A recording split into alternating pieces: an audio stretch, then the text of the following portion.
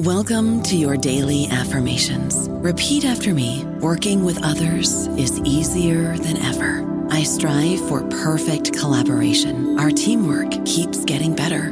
Yeah, affirmations are great, but Monday.com can really get you the teamwork you desire. Work together easily and share files, updates, data, and just about anything you want all in one platform. Affirm yes to start, or tap the banner to go to Monday.com. Across America, BP supports more than 275,000 jobs to keep energy flowing. Jobs like building grid-scale solar energy in Ohio and producing gas with fewer operational emissions in Texas. It's and, not or. See what doing both means for energy nationwide at bp.com/investing in America.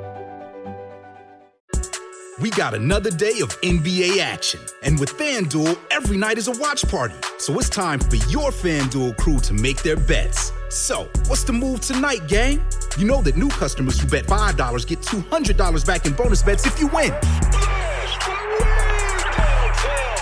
Woohoo! We're heating up, fam.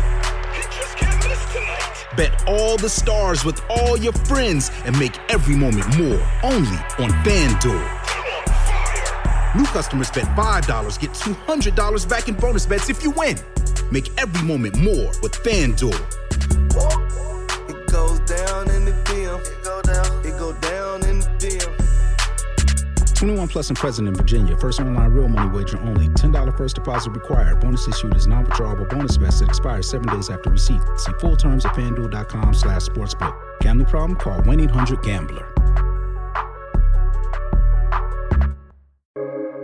Welcome to the New Books Network. Hello, and welcome to another episode of the New Books Network podcast in Asian American Studies. I'm your host, Donna Doan Anderson, a PhD candidate at the University of California, Santa Barbara. And joining me in conversation today is my colleague and friend, Mika Thornburg. Hello. Today, we have the privilege of interviewing one of our own, UCSB alumni of History and Asian American Studies, Dr. Chrissy Yi Lau. Chrissy Yi Lau is an assistant professor of Asian American Studies at San Francisco State University. Her research and teaching interests include Asian American history, U.S. women's history, California history, and public history. She is co-editor of the Auntie Sewing Squad Guide to Mask Making, Radical Care, and Racial Justice, as well as the author of New Women of Empire, Gendered Politics and Racial Uplift in Interwar Japanese America, which is the focus of our discussion today. New Women of Empire was published recently by the University of Washington Press. The book centers the compelling life histories of 5 young women and men in Los Angeles to illuminate how they negotiated overlapping imperialisms through new gender roles. With extensive youth networks and the largest Japanese population in the United States, Los Angeles was a critical site of transnational relations. And in the 1920s and 30s, Japanese American youth became politicized through active participation in Christian civic organizations. By racially uplifting their peers through youth clubs, athletics, and cultural ambassadorship, these young leaders reshaped Japanese and U.S. imperialisms and provided the groundwork for future expressions of model minority respectability and Japanese American feminisms. Sounds really interesting, right? Yeah, absolutely. Let's get started. Let's do it. Hi, Chrissy. Thank you so much for joining us today. Hi, Donna. Hi, Mika. Thank you so much for having me. I'm so thrilled to be able to chat about my book. Yeah, and I know that Mika and I really enjoyed reading your book and discussing your book as we were thinking about questions for this conversation. So I'll just jump right into our first one. How did you come to this project, and what inspired you to write about gender, empire, and Japanese American history? Well, thank you so much for that question. I would say it was a confluence of factors, including my personal and political interests, what sources were available, and then where the field was going. So it took me a long time to come to this particular project. When I entered graduate school, I had a lot of interests, and I must have changed my dissertation project 5 or 6 times. And I think I was looking and looking for and trying to verbalize what one of my professors would call my burning question. And I think I got close to it when I read Dr. Erin Quay-Nin's book entitled Ingratitude.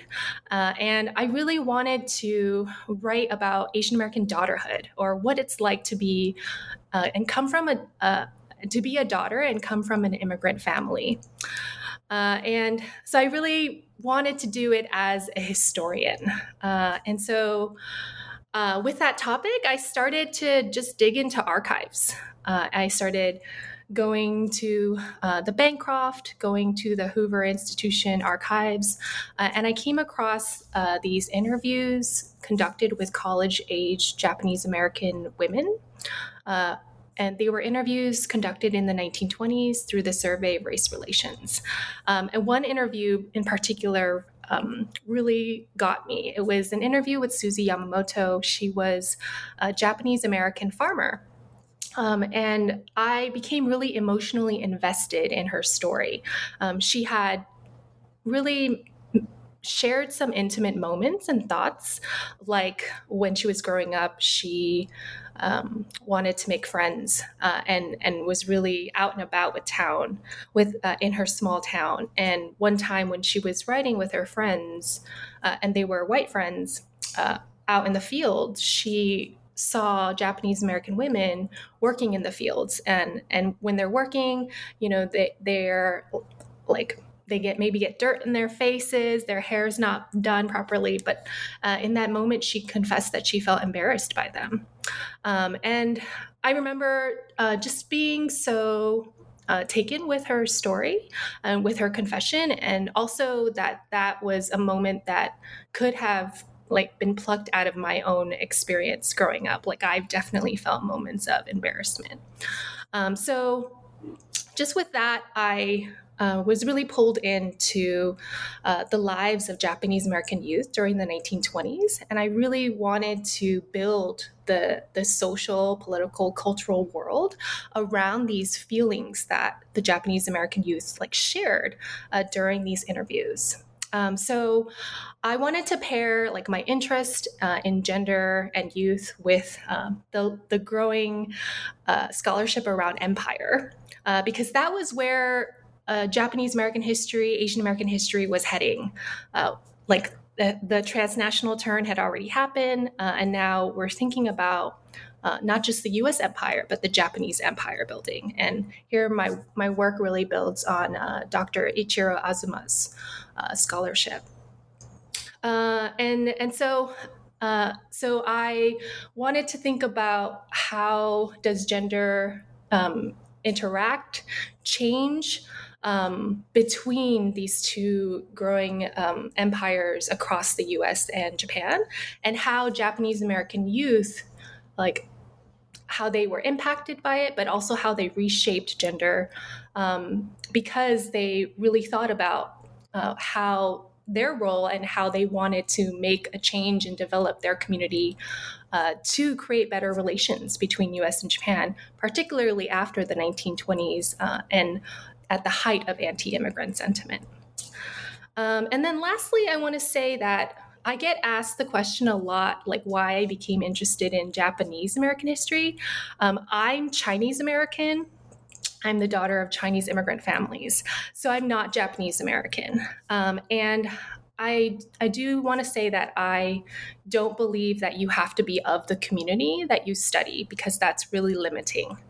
But I do believe that a scholar who is studying a community needs to be held accountable to that community. So while I'm not Japanese American, I do see myself accountable to that community and their continuing struggles.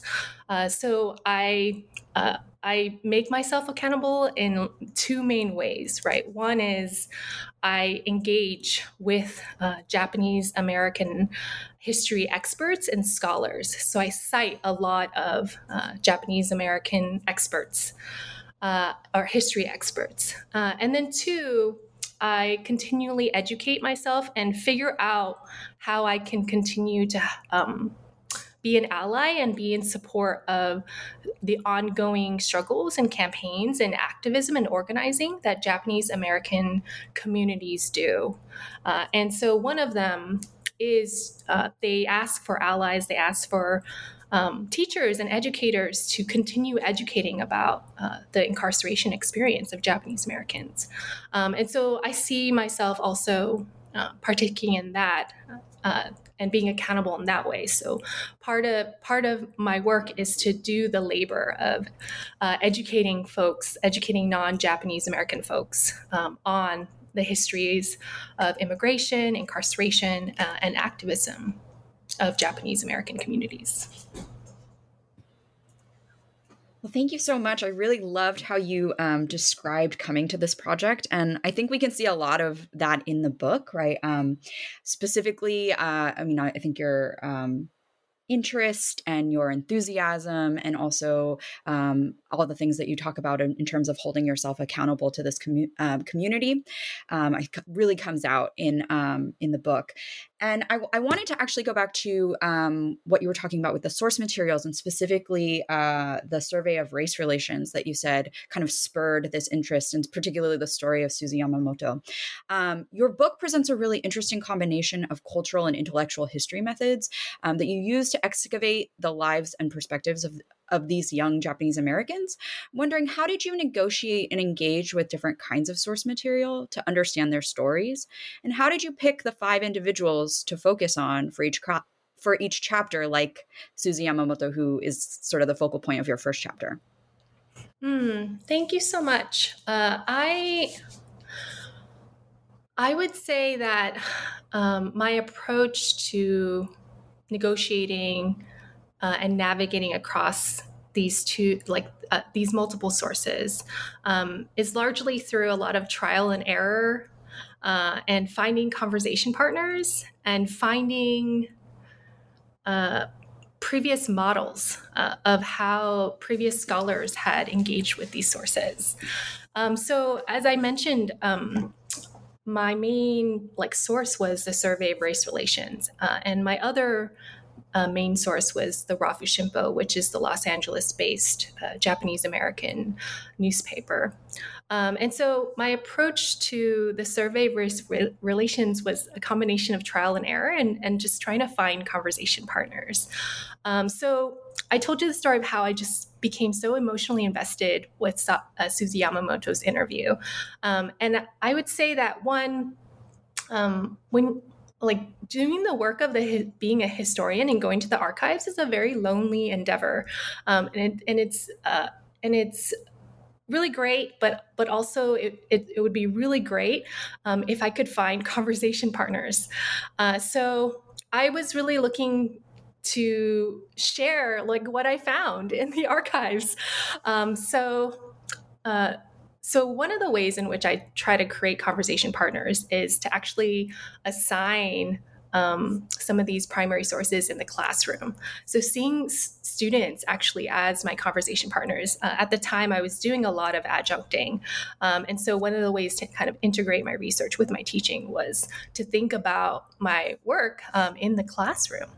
And it was so great to hear students' feedback on these interviews. I will say that they loved the interviews, and because they could identify with these college-aged young women and young men as well, and they felt like it was the same kind of issues that they were going through.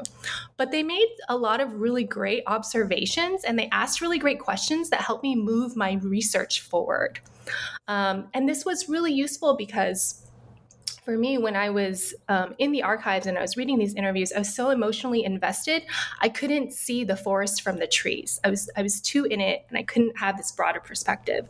So students asked really great questions, like what happened to these young women and men after they took the interview.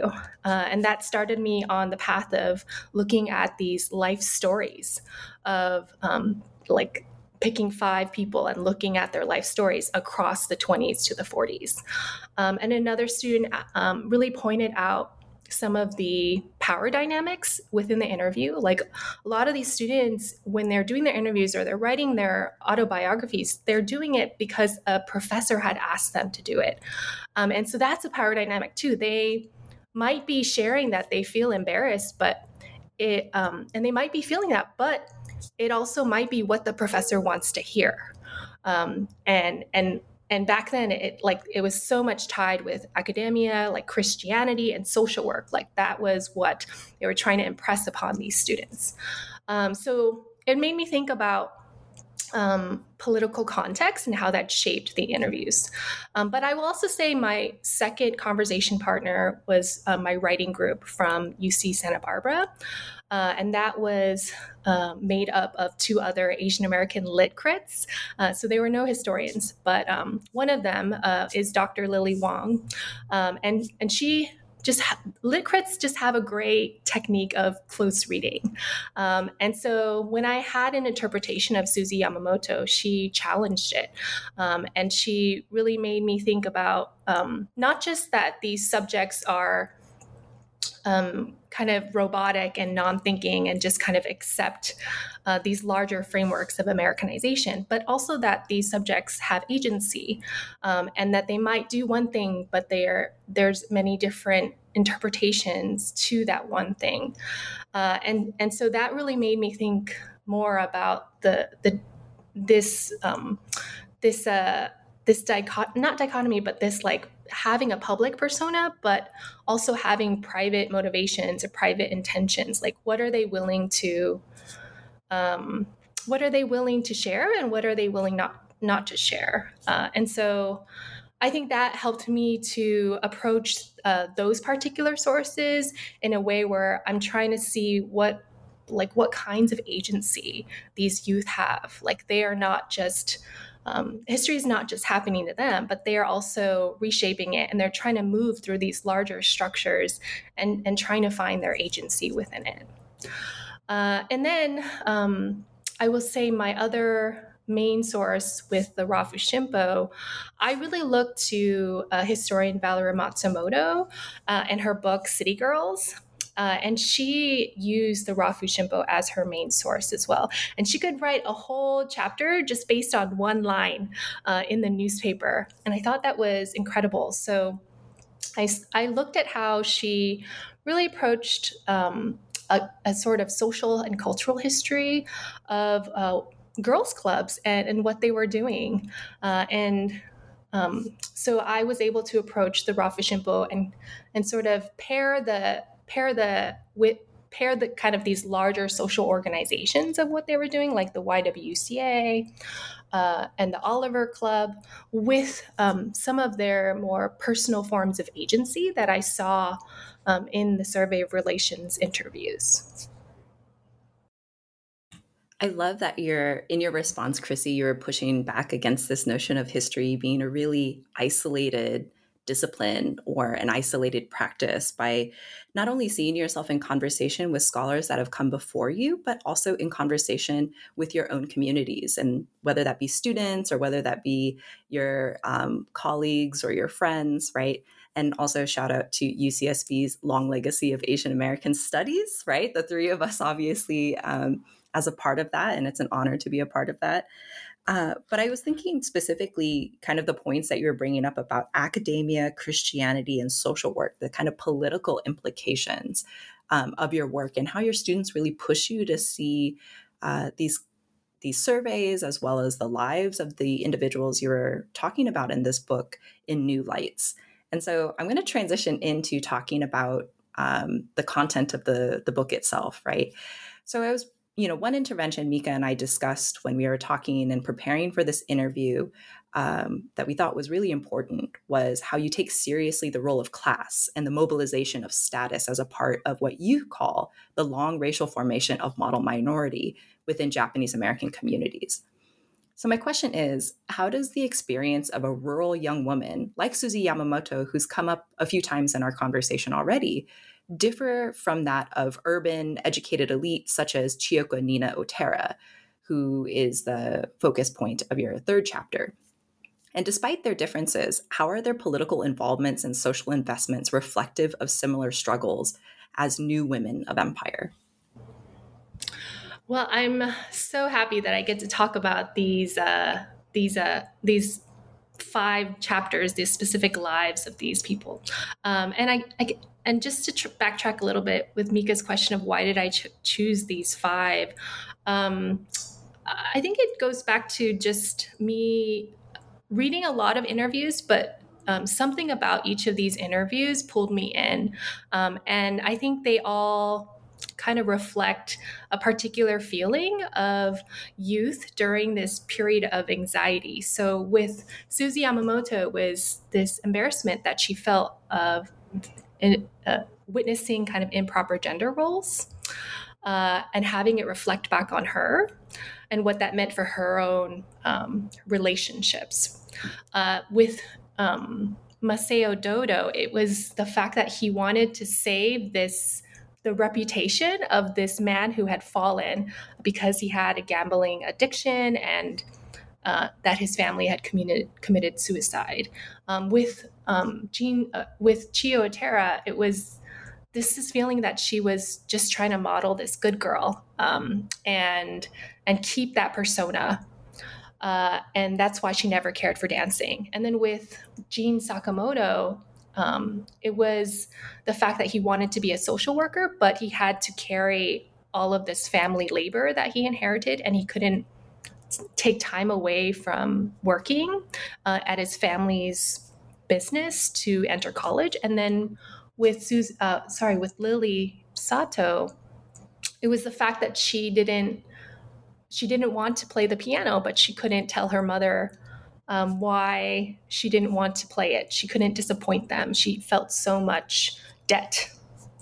And so I think just pointing out those specific moments and me wanting to spend the time to kind of pick these apart was why I was particularly drawn to these 5 Japanese American reform organizers. So going back to your question, Donna, of comparing Susie Yamamoto with Chiyo Otera and the role of class. So I would say that the main difference that class plays into this is that Yamamoto, because she is from a rural area and she comes from a working class family, her family is built on farming and small restaurant business. She has to take on what would typically be seen as men's roles.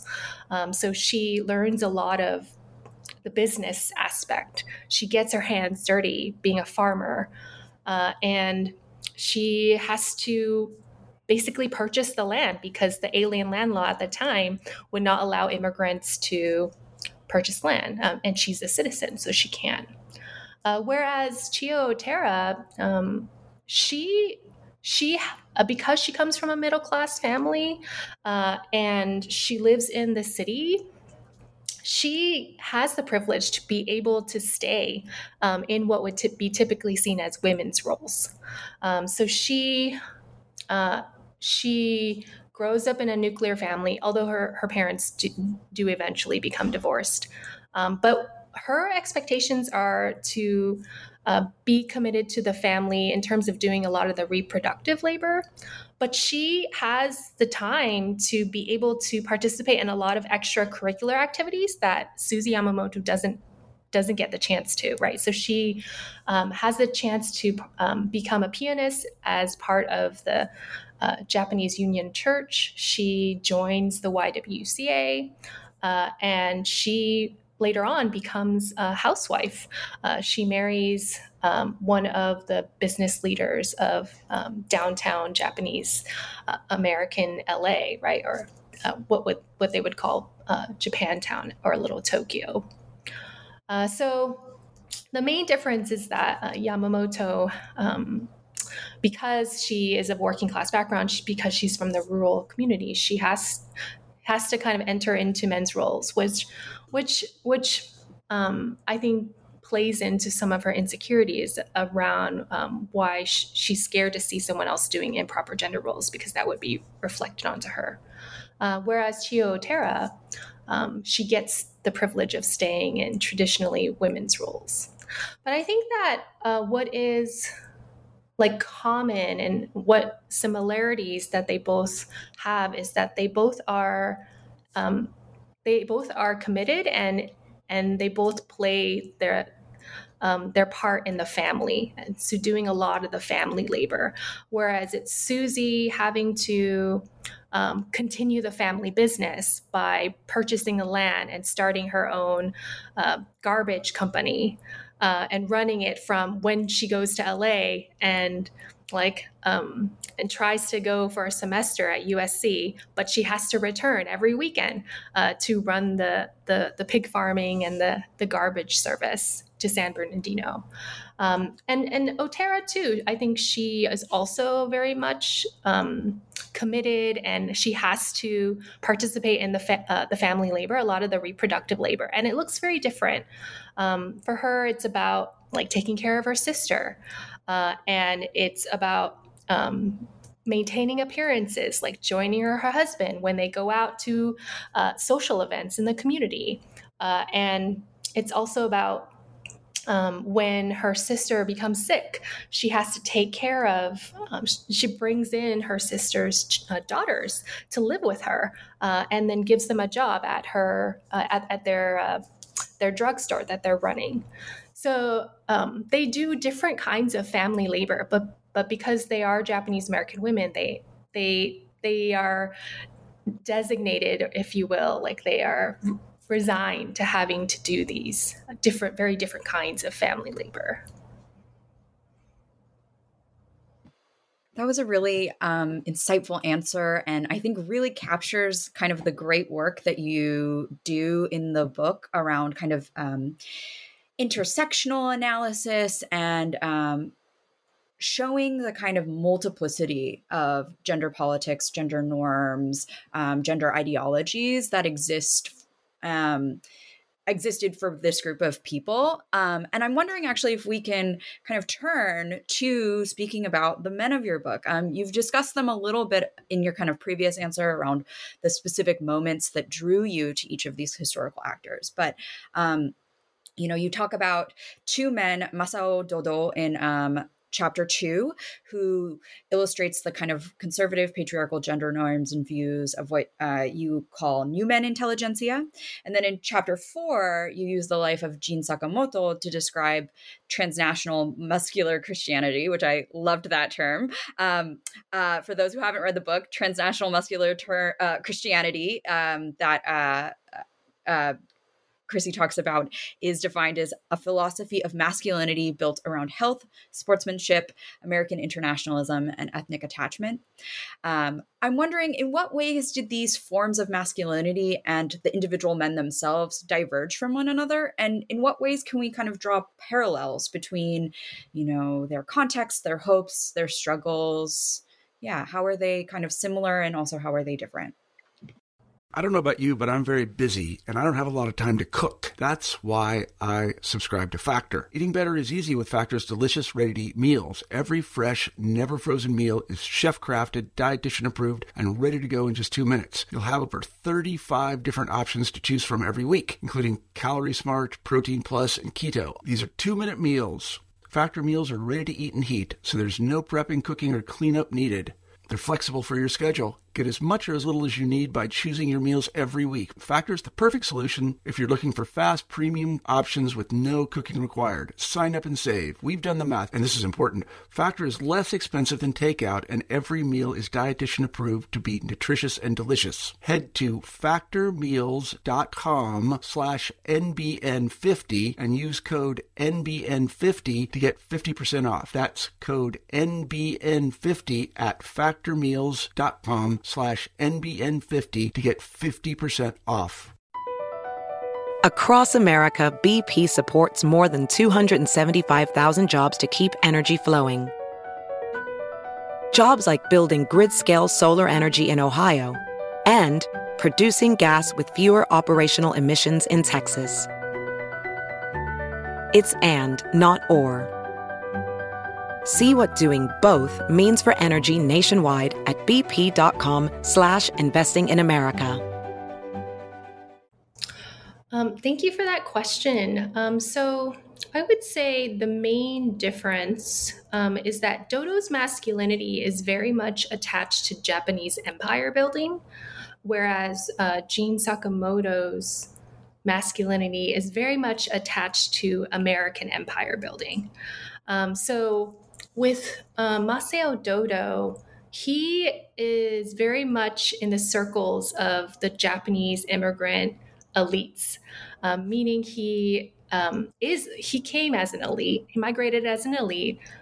He became a newspaperman after he received his degree at USC.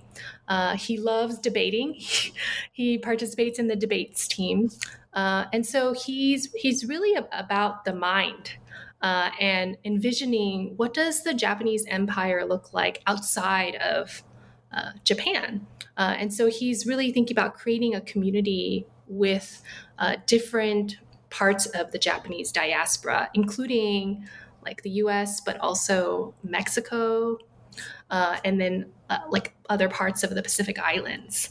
And he does this because he's like a newspaperman. He's constantly reading newspapers, he's constantly reading books. He is in conversation with other Japanese American newspapers across California, but also newspapers in Mexico and in the Pacific Islands. And so that's really his world. And he really envisions what they would call the Pacific era, that the US and Japan would be the two co-leading empires. Whereas Dodo, he is very much about the body. He comes from like a working class family. He has to take over the work of his family's inn where they rent out rooms, but he also works then in like in the grocery industries. So he has to carry a lot of the grocery and do a lot of the books behind it, and then he grew up actually as an athlete. He played football, although he sat on the bench a lot. But he played basketball. He also played baseball. And then he went on to coach basketball and baseball. And so his circles are very much grounded locally and with a lot of American public schools and the YMCA. So he has a lot of interaction with white Christians and their vision of American moral imperialism, where they're trying to instill fitness and manliness through kind of modern ideas of health and Christianity.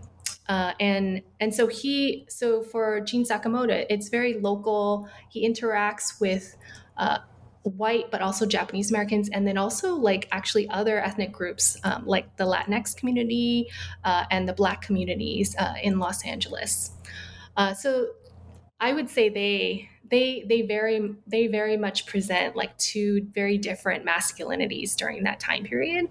But I think what is common with the both of them is that Dodo would actually very much approve of Sakamoto's masculinity. Like he actually wrote about how, yes, Japanese American youth, they do need to kind of build themselves up and make a name for themselves in sports. And whether it's baseball or whether it's basketball, it'll really show the greatness or how Japanese American youth are fitting into American society, but also the greatness of both U.S. and Japan. So he actually like really rooted for Japanese American athletes, and I do think that both of them, they really wanted to mentor the next generation. They saw themselves as mentors and mentoring other Japanese American youth. They just had very different ideas of doing that. So for Dodo, it was about mentoring them to really prepare them as men of two co-leading empires. And then for Sakamoto's, it was really about preparing them locally to have these very muscular and Christian values. But I think both of them had a vision for how they wanted to shape Japanese American masculinity. Yeah, I really loved both of those chapters on masculinity, which actually gave me the question, why did you decide to name the book New Women of Empire? Because I was a little bit surprised until I turned to your table of contents. Because you do discuss masculinity, and you do discuss these sort of new men of empire and the way that gender politics of empire impacted them.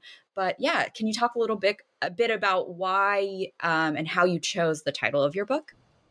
Yes. So the main reason why I ended up with the title New Women of Empire is because I see that as my main contribution to the scholarship on Japanese American history, Asian American history, as well as US women's history. So pretty much I just wanted to make very clear what my contribution is. But you're right in that I do talk about new women, but also new men. And so originally my title, when I was putting it through peer review, I had titled it Racial Arbiters.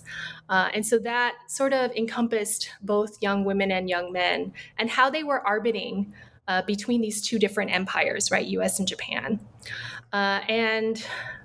But when I got the reviews back, they pointed out that one of what was exciting and new about my work was this notion of new women of empire. And back then, I also had kind of termed it the trans-Pacific new woman, which my contribution was, especially in U.S. women's history, typically when they study new women in the progressive era, this idea that young women are taking on new gender roles, like moving into the public sphere, voting, taking on social work, or even for Black women, they get to now move into the home, which has historically been really not allowed for them to do because they have a whole history of enslavement that forced them to be out in the fields working, right? And so my contribution to that scholarship was that we need to think of the new woman not just locally or regionally or nationally, but to think of it more broadly in a transnational perspective. So not just thinking about Japanese American women and the new gender roles in the US, but thinking about how Japanese American women negotiated models of new or modern womanhood across the US and Japan. So I at first thought I would name it the Trans-Pacific New Woman. However, I also did attend a keynote at AAAS, and the keynote was on the keyword Trans-Pacific. And I really took seriously the major critique that some scholars had about using that term too loosely. Mostly that scholars typically, when they use the term Trans-Pacific, they're referring to kind of East Asian ethnic groups. And oftentimes when scholars do that, they kind of ignore or elide the histories of the Pacific Islands and how that should be the center, right? And so then I moved towards the transnational new woman as the title. But then my editor came back and said, how about New Women of Empire? Which is great because that was actually my subtitle for one part of my introduction, which was on the historiography of the U.S. New Woman. So we landed on New Women of Empire. And while, yes, I do want to center Japanese American women and their contributions to the making of the Japanese American community, I do see this work as also like really just interrogating gender. So I do include women and men, and so hopefully they can see some of that in the subtitle of Gendered Politics and Racial Uplift. Absolutely. And, speaking of the transnational new women, your fifth chapter was so fascinating, particularly in the waves that you make with interweaving the piano as this kind of symbolic representation of these transnational gender constructions. And so I love how your book presents an interesting engagement with the negotiations of gendered expectations of the United States and Japan. And we found that your narrative about Lily Sato in Chapter 5 was particularly fascinating in demonstrating this concept. Why is gender construction, dissemination, and reconstruction, as demonstrated in the story of Lily Sato, so critical to fully understanding these two trans-Pacific, transnational empires and their engagements with one another in the years leading up to World War II? Thank you for that question. So I have been really thinking about this question too, like why gender when studying empire. And I think that gender really helps to illuminate how empire is constantly in flux. And also, like for me, when I'm studying youth, that it's a site to highlight like youth's contribution to empire building. And so I open up my book actually with Lily Sato's story, and then kind of move into it in Chapter 5. And I talk about how typically in Japanese American history or Asian American history in general, when we study empire, oftentimes it's already automatically like a masculinist like category, right? And oftentimes we always think of it as an immigrant category, that these immigrant male elites migrate to other countries and try to establish empire, either through trade, through colonization of land, or through a governance, right? And so my work sort of decenters that this kind of masculinist understanding and immigrant understanding of empire by centering people like Lily Sato. She is a young woman. She's born in the U.S. And so how does she interact with and engage with empire? And really, by the 1920s, I argue that gender is the main site in which we can sort of understand how Japanese American youth continue, and when they inherit these ideologies of empire from the immigrant generation, the gender is kind of the main way in which they inherit, but also negotiate and reshape the community's understanding of empire. So when we look at Lily Sato and how she engages, yes, that there is that Japanese empire vision of building good women meaning that they have to show proper domesticity, that they have to be housewives, and that they're going to someday bear the children. And that's really the kind of first wave of what it means to be good women for the Japanese empire. But then by the time that, by the 1920s, with second generation youth like Lily Sato, they're engaging with very different models of empire and gender. Like, for instance, with the YWCA and the Girl Reserves, where they have this new movement to empower women. Whether it's moving them into the public sphere or encouraging them with Christian social work, right? And so for me, I really wanted to interrogate how Sato negotiated this expected gender role onto her, where her mom really wants her to be a pianist, but her really finding her way in this new world of the YWCA and wanting to make a change in her community, but not quite sure how to do it. And so she is really inspired by the actual the new mission of the YWCA, which is to actually move towards decolonization rather than empire building. And so Sato, she shows that the empire building is in flux because she creates her own kind of new transnational women that would actually serve both Japanese empire and U.S. empire, but in a new way, right? Like she's really emphasizing decolonization, cross-racial solidarity, and she emphasizes women to know how to do proper domesticity, but also women to move into the public sphere. So she's doing a mixture and a combination and trying her her best way to promote her vision of what it would look like for these two empires to coexist with each other. She disagrees with Dodo. She doesn't think that they're going to be the co-leaders, but she really wants to move towards decolonization. So in that sense, I think also when we look at gender, we can actually see alternatives to these very masculinist ideologies around empire. And for me, like Lily Sato is the sort of hope of the book. She is the most committed to cross-racial solidarity. She's the most committed to desegregation and to empowering young women. And so to me, it shows alternatives of empire building as well.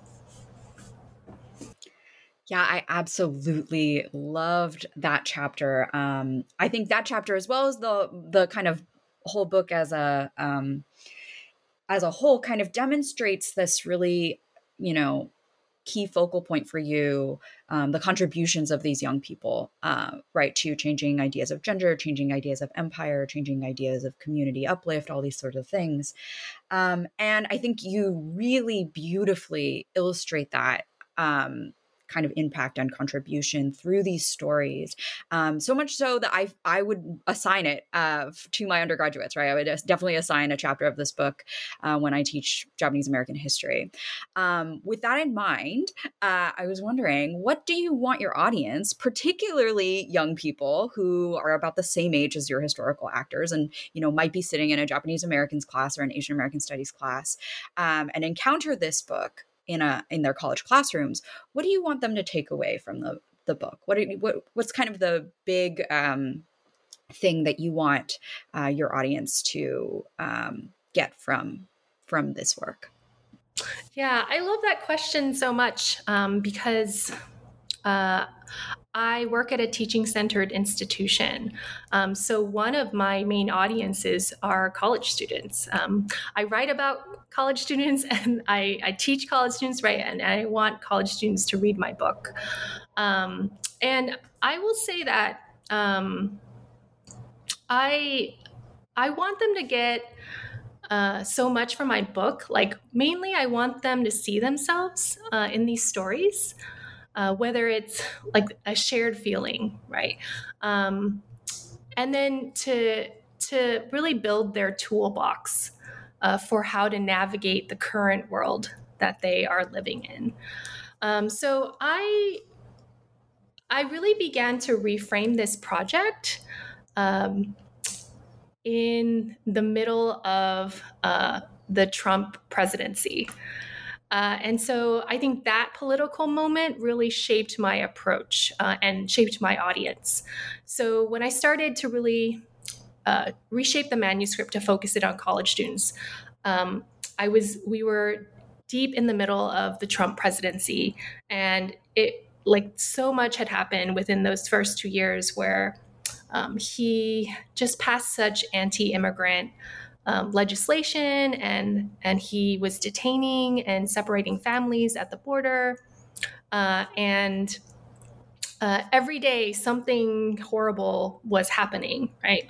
And so I wanted to not be distracted, but I wanted to focus my energies onto this manuscript and write it as a way for young people to not be in despair of the political moment, but to be able to look to models to see how they can equip themselves to kind of navigate this period of anti-immigrant sentiment. The 2020s or even the 2010s, right? It has similar parallels to the 1920s in that there was a lot of anti-immigrant sentiment then, particularly for Japanese Americans. Like, what do you do after your community has just been banned from the U.S.? What do you do after all of your efforts to get citizenship or to purchase land and have the rights to your land are thwarted at every turn? Like, that's the question that these youth are facing. They are like, how do they move their community forward, even though there's so many limits and there's so much discouragement, and they are told that they are not wanted here. And so I I turned to writing during that moment and turned to these subjects as a way to understand like how did they find hope? How did they build community despite all of this, despite like just legal barriers and full-on racism?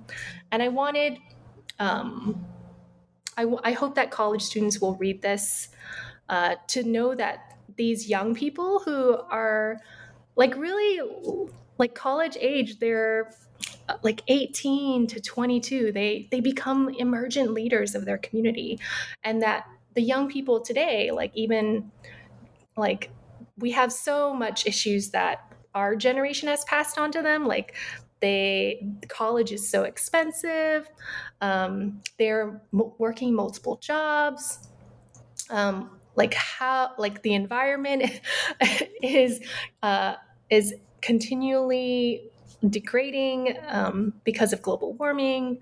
I want students to read this so that they can get ideas for how to build their communities, figure out what works and what doesn't work, and just be inspired that they can like start to envision for themselves like how to navigate racism, how to encourage and inspire other youth, how to organize in whatever like themes or topics that they care about, whether it's environmental justice or whether it's about gender, through whatever means that they want to do, right? Whether it's art or whether it's through sports. And so that's also why I sort of tried to pick a variety across these young people, like focus on like a coach or focus on a social worker that was focused on girls' clubs. So I wanted to provide a lot of different examples to show that young people can kind of build community in multiple ways. Yeah, and I think on that point, right, to think about how this book not only contributes so much to the literature of gender history and Japanese American history, but also to this notion of youth, right, and how we study youth and the role that young people play in these kind of emerging tensions and shifts in history, right? So I absolutely love that you kind of bring this back to youth being the emergent leaders of their communities and how this book offers an inspiration to students who are reading it of what they can do and the possibilities and potentials of their actions. So speaking of inspiration, I just want to round out this conversation, which has been so fruitful and enlightening and such a joy to have, with thinking about what comes next for you, right? So would you be willing to share what projects you're working on and or what's inspiring you in the present? Yes. Thank you for that question. I have been thinking actually about two different projects that are built off of this first book manuscript.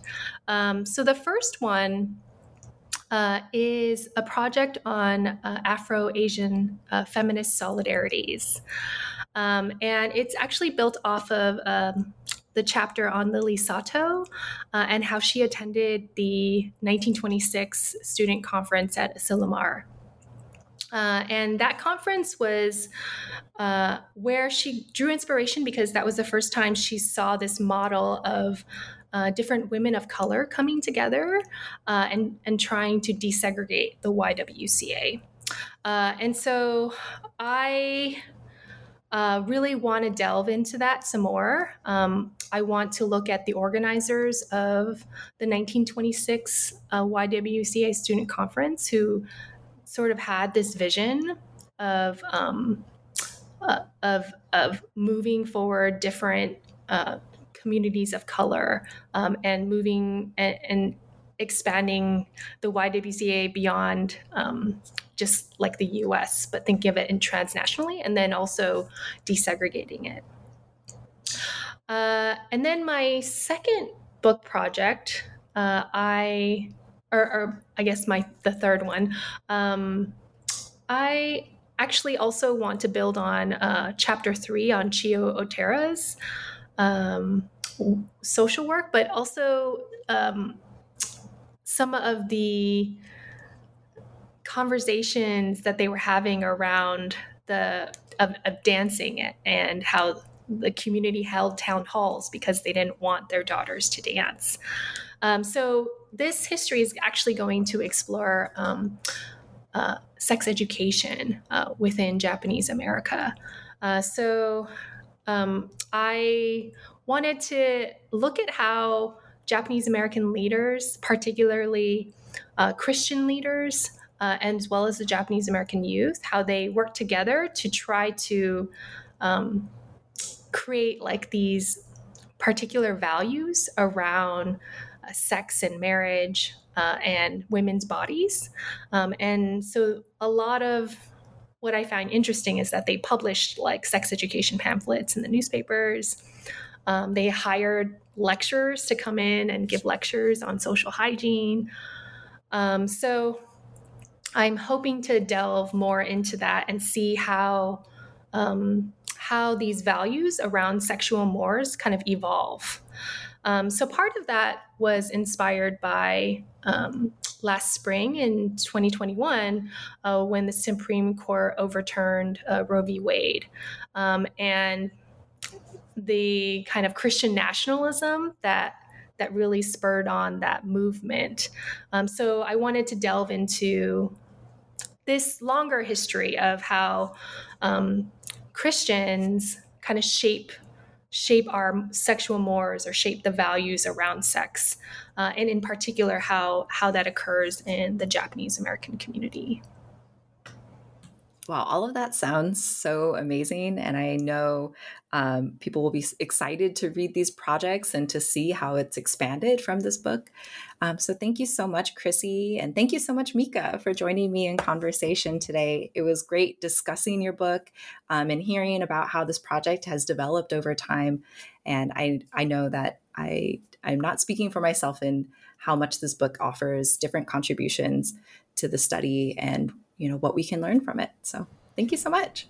Thank you. Thank you. It was really a pleasure.